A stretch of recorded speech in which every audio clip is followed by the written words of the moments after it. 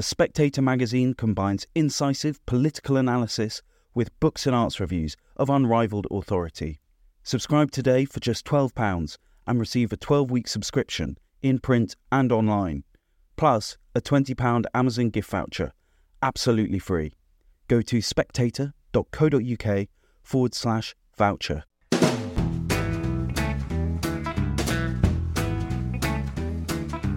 Hello and welcome to the Americano podcast, a series of discussions about American power, politics and society.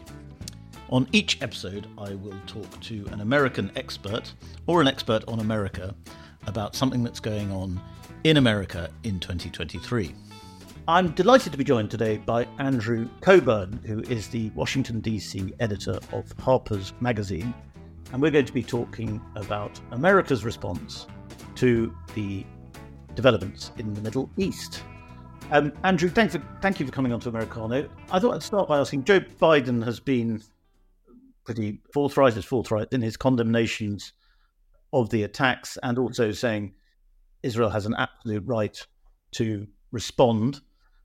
There are some stories already in the sort of right-wing American press about the Squad, the 8 Democrats, progressive Democrats, who, unlike the bulk of the Democratic Party, seem to align with Palestine more than they do with Israel, and seem to have been making more pro-Palestinian noises. And there's been a bit of outrage about that. I wonder, first of all, what you make of that as a story.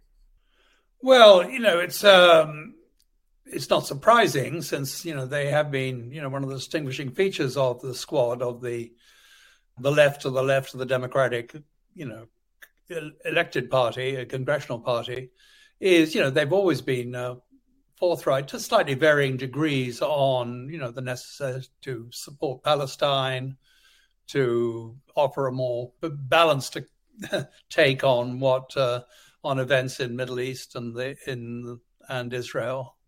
So I'm not entirely surprised, and certainly I'm not surprised by the outraged response from the rest of the political spectrum. It's also worth noting that it wasn't just the Squad, at least very initially. For instance, we have this very important Senate race in California between Adam Schiff and 2 progressive Democrats, Barbara Lee and Katie Porter. And whereas Schiff said, echoed Biden and said right away, all out for total support for Israel and, the standard party line, that both Porter and Lee, at least initially, were slightly more sort of nuanced, if you like, talked for, there was elements of sort of balance in their statements.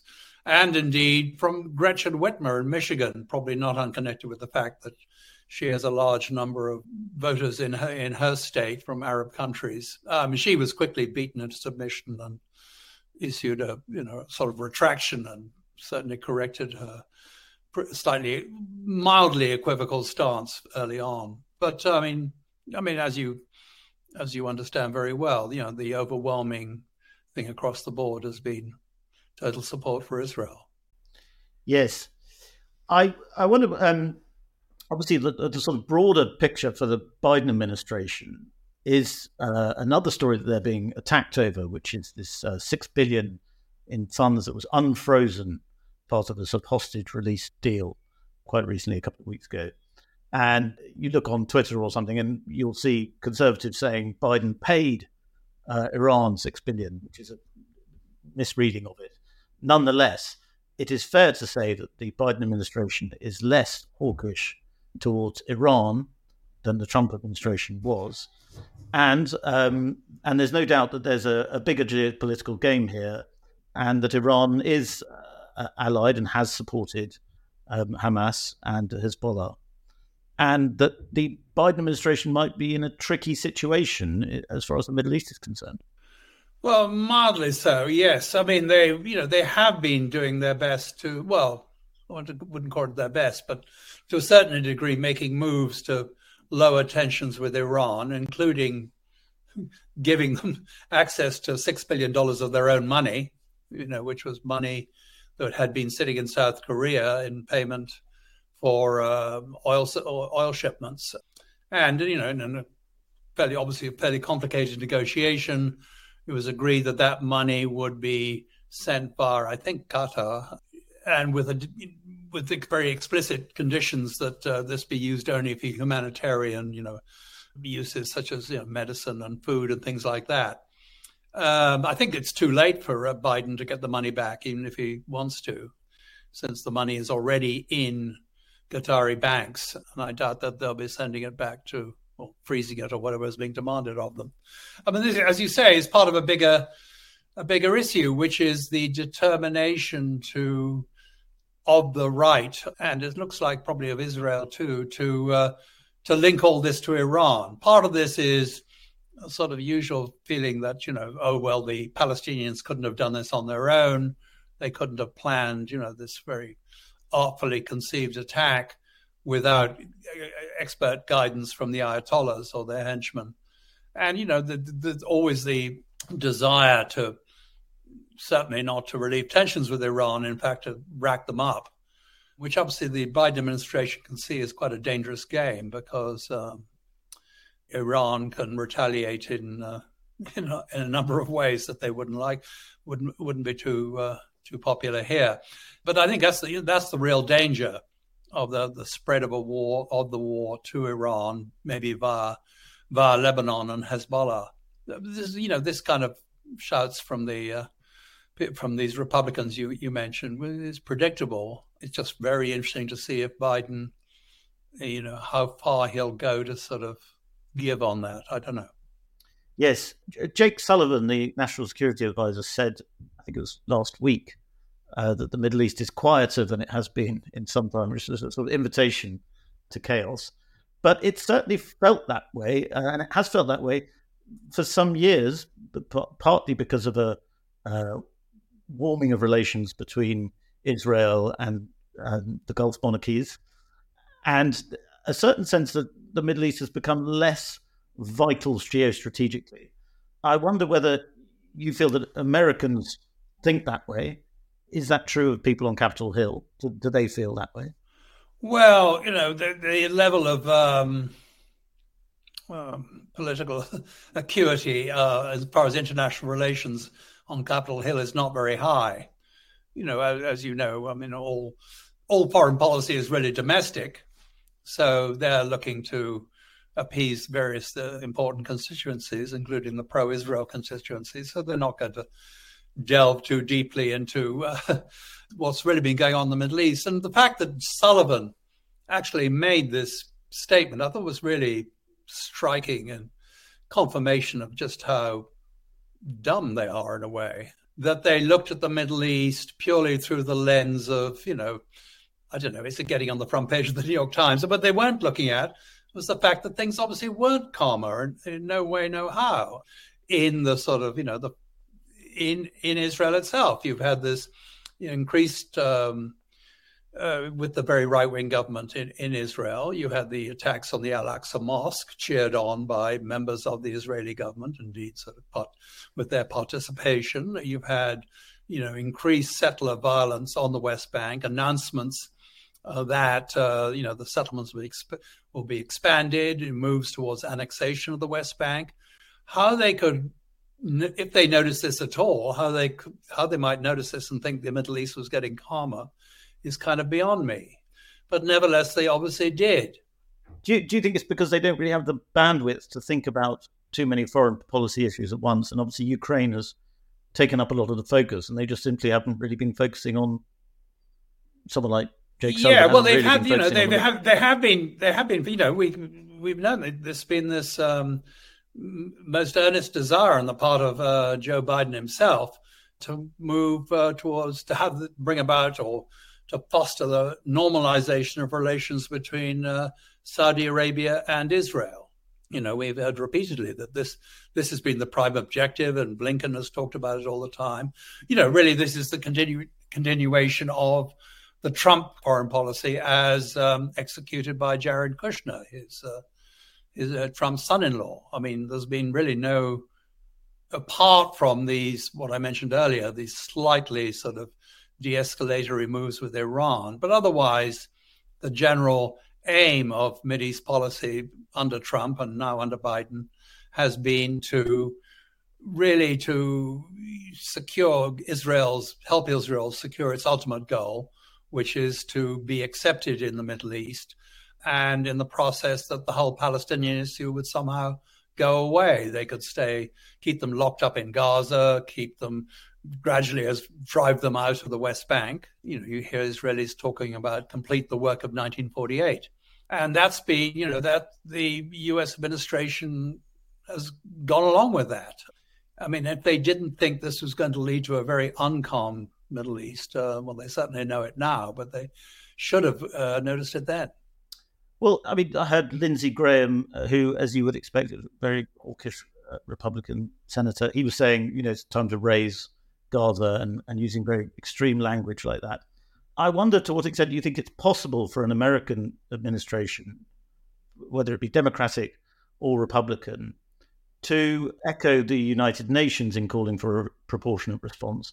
Or to what extent is the debate further towards the pro-Israeli side that becomes impossible?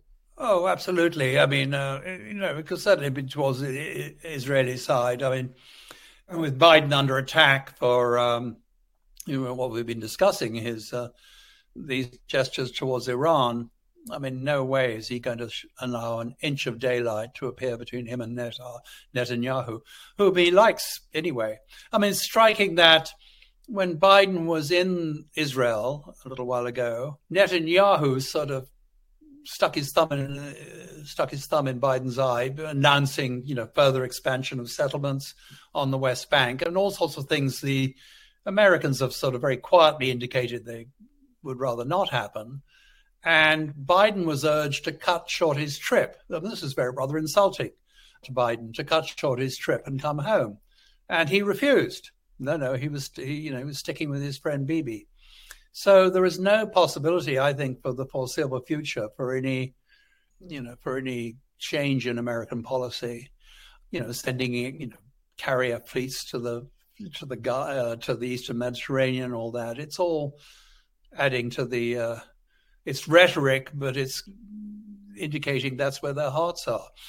I would say, all this talk about this is Israel's 9/11. This is, I wonder if people here, or certainly the administration, is thinking about, well, what happened with 9/11? I mean, apart from the initial horror of the terrorist attack, what happened then? Well, we had, the commencement of the war on terror with ultimately, rather disastrous results for America, driven out of Afghanistan, sort of driven out of Iraq, and leading, the implemented the Patriot Act we had here, which turned this country into much more of a sort of national security state, attenuation of civil liberties. All that comes with a 9/11.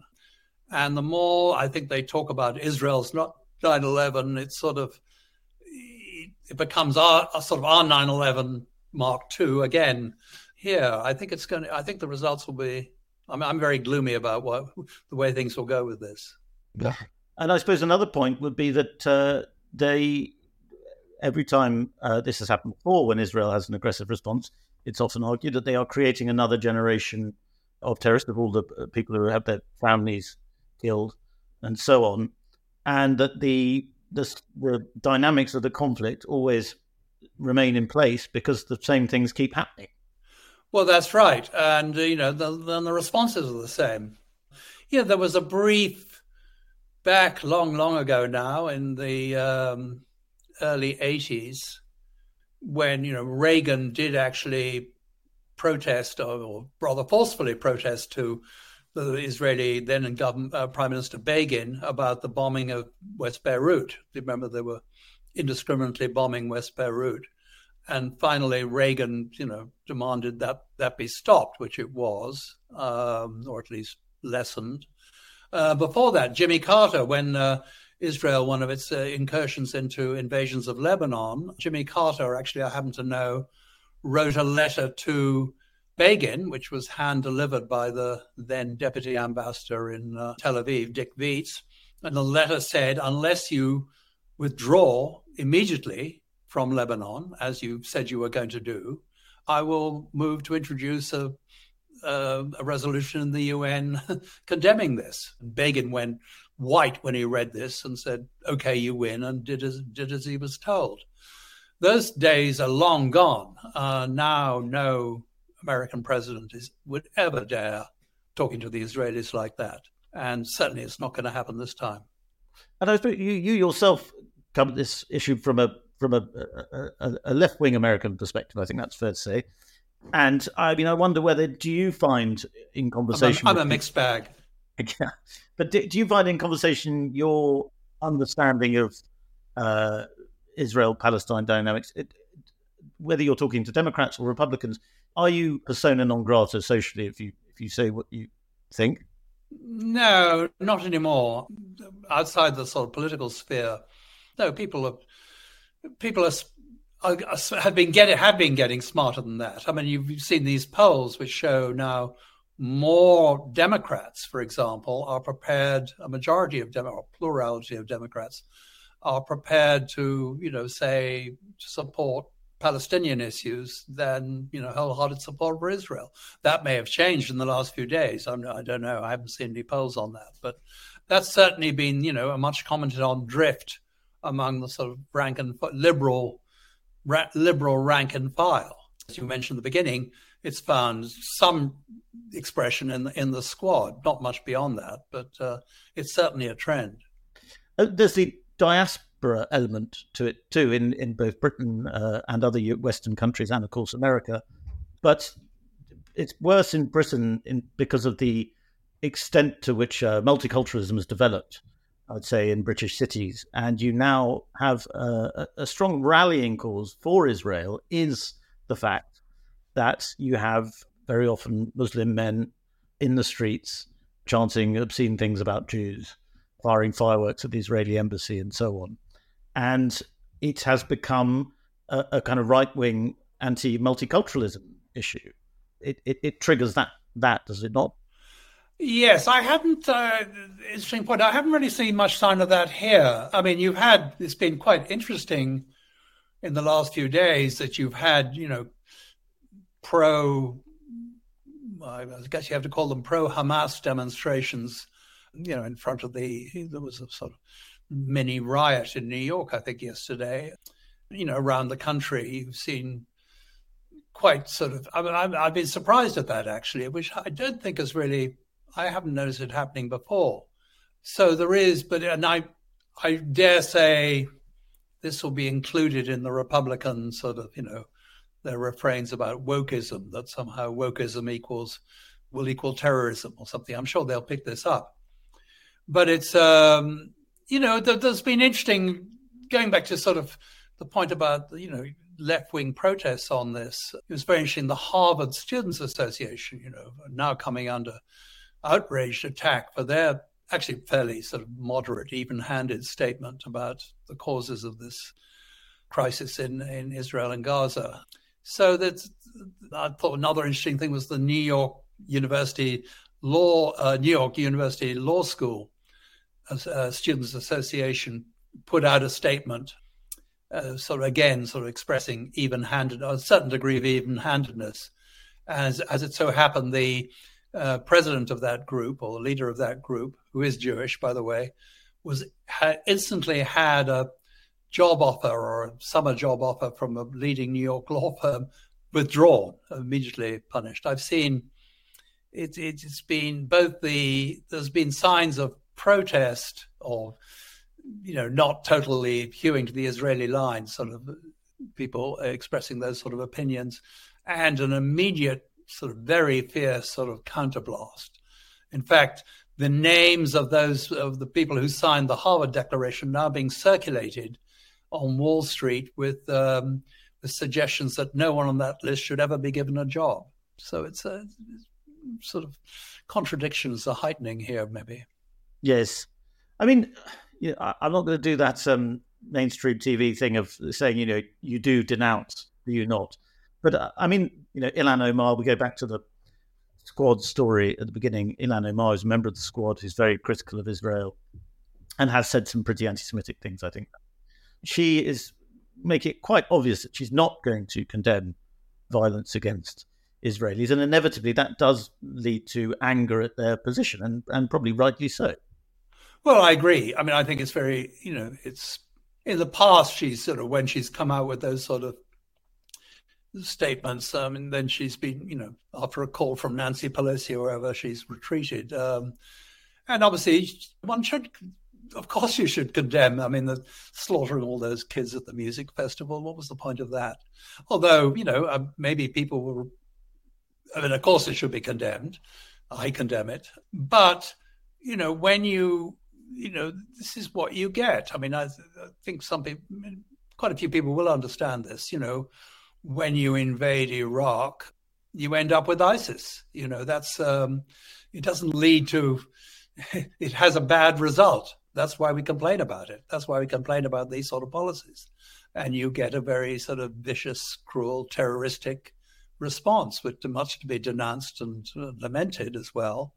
But as the old joke says, you shouldn't start from here. When you say this is what you get, are you not venturing onto slightly dangerous territory there? Because, you're talking about this is what you get for the occupation of the territories, or you're talking about this is what you get for suppression. Well, no, what you get for refusing to address the underlying issues. If you refuse to in any way, sort of comprehend what it is that the other side, so to speak, the Palestinians are feeling over the decades, you will get certain sections of them assuming, turning into extremely vicious terrorists. This isn't, it was horrible enough when when you had that Palestinian campaign some years ago of suicide bombings in Israeli cities blowing up perfectly innocent people. That was to be condemned, but it was not surprising. That's all I'm trying to say. Is you shouldn't be surprised when you get people, groups reacting in this way and deciding it's a good idea that they're going to get some benefit from behaving in this horrible fashion. Well, I suppose the thing that has surprised people is the intelligence failure that such an attack could have been planned and carried out without Israel's very sophisticated intelligence systems and America's even more sophisticated intelligence system picking up on the danger. Is that something that people are talking about in Washington? Well, they should be. There hasn't been enough comment, in my view, of how blind they were. What happened was very interesting, which was, the Israelis pride themselves on, the Palestinians are the most surveyed community probably on earth. There's informers, they had overhead surveillance all the time for years. They basically knew or thought they knew the location and activities and words and statements and everything. As the head of Shin Bet said a month ago, or as a commentary on a speech of his, that they know everything about everybody. And they thought they did. What Hamas very artfully was able to do was to channel the sort of the Israeli orientation, what they thought was going on. And they did that by putting out word and doing things that made the Israelis and the Americans think, and I guess including Jake Sullivan, that they would decide to behave more responsibly. They were concentrating on the economic development of Gaza. They were, concentrating on getting more work permits from people from Gaza and be able to work in Israel. And so, the Israelis relaxed. So this is what's so interesting, when at the same time, the Hamas was doing things clearly indicating they were up to something. For example, in the inside Gaza, they constructed a mock-up of an Israeli settlement and practiced, had people training on how to assault it, which the Israelis had to have seen with all their drones and satellites and everything else. And yet that was discounted. That was considered just sort of Hamas putting on a show to appease their own population. It's all in the interpretation. So they were able to do that. There were drone shipments into Gaza from Israel that were being, occasionally intercepted. again, they thought, well, oh, well, mob drones for wedding photographs or something. And it was all discounted. So, that was why they were able to achieve. To what extent do you think that might be down to the fact that Netanyahu, to a large extent, and America and other Western powers who were interested in the region, allowed Hamas to be built up, to be supported by Qatar and even by Iran to a certain extent, because it was felt to be useful to divide and conquer them between Palestinians, between Hamas and other power factions in Palestine?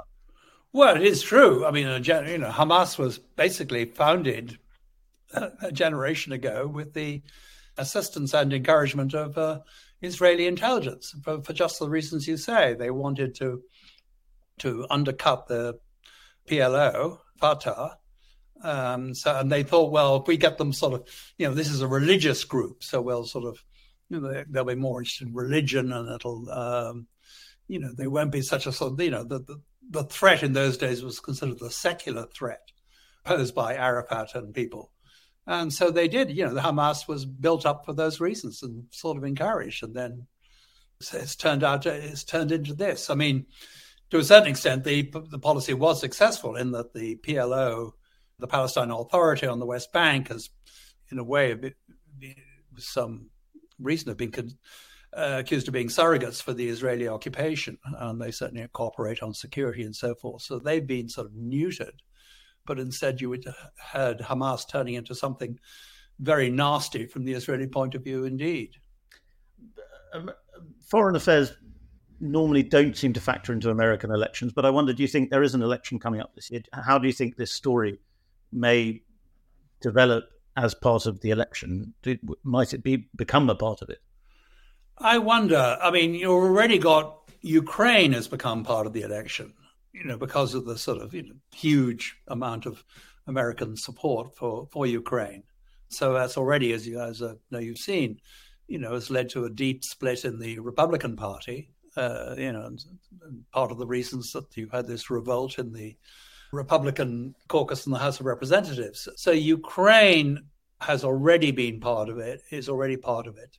And, Biden has been hoping, the Democrats have been hoping desperately that somehow Ukraine would go away in time for the election, which it's obviously not going to do. And the whole question of, repeated need to have votes to devote more money to Ukraine, which the Republicans are balking at.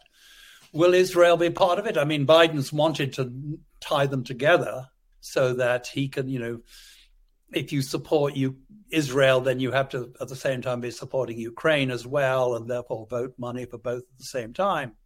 I wonder. I think it's too early to say. It's none of the there's no candidate. I mean, both the sort of insurgent candidates on the Democrat. Well, Bobby Kennedy has now left the Democratic Party, but both him and Marianne Williamson are very vociferous in their support for Israel. So they're certainly not going to be criticizing it. But again, I think it's too early to say. I think it's certain that Ukraine will continue to be part of the election. Well, Zelensky, in his statements about the attacks in Israel, he said it's terrorism, and said, we're experiencing terrorism in Ukraine.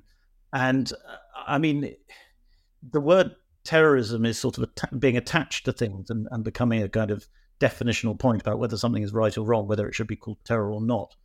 And that is, I think, as you were alluding to at the beginning, that is a sign that the war on terror is still with us, even if it seems to be out the window to some extent. Well, everyone uses it. Terrorism has become so debased as in rhetoric that everyone uses it. Russian attacks on Ukrainian cities, that's terrorism. Ukrainian attacks on Russian cities, the Russians call terrorism. It's in a way the word is losing its validity because everyone uses it. Because of the war on terror. The other side does is terrorism. I mean, I think because of the war on terror. Well, it was around before then, but that certainly put it front and center. It hasn't gone away. Clearly slaughtering a bunch of young people at a music festival. I'd call that terrorism, but I don't think it has the impact it used to. I mean, in Virginia, where I live, I think you can still get a license plate that says "Fight Terrorism," but I haven't seen one lately. Andrew, we'll end it there, but thank you very much for coming on to Americano. It's very good to hear a very different perspective from America. All right. You're always welcome. Thank you very much for listening to the Americano podcast. I would like to thank my brilliant producer, Natasha Feroz, and the rest of the Spectators broadcast team. If you like the podcast, please leave a review on whatever platform you are listening to us on. Thank you very much. God bless America.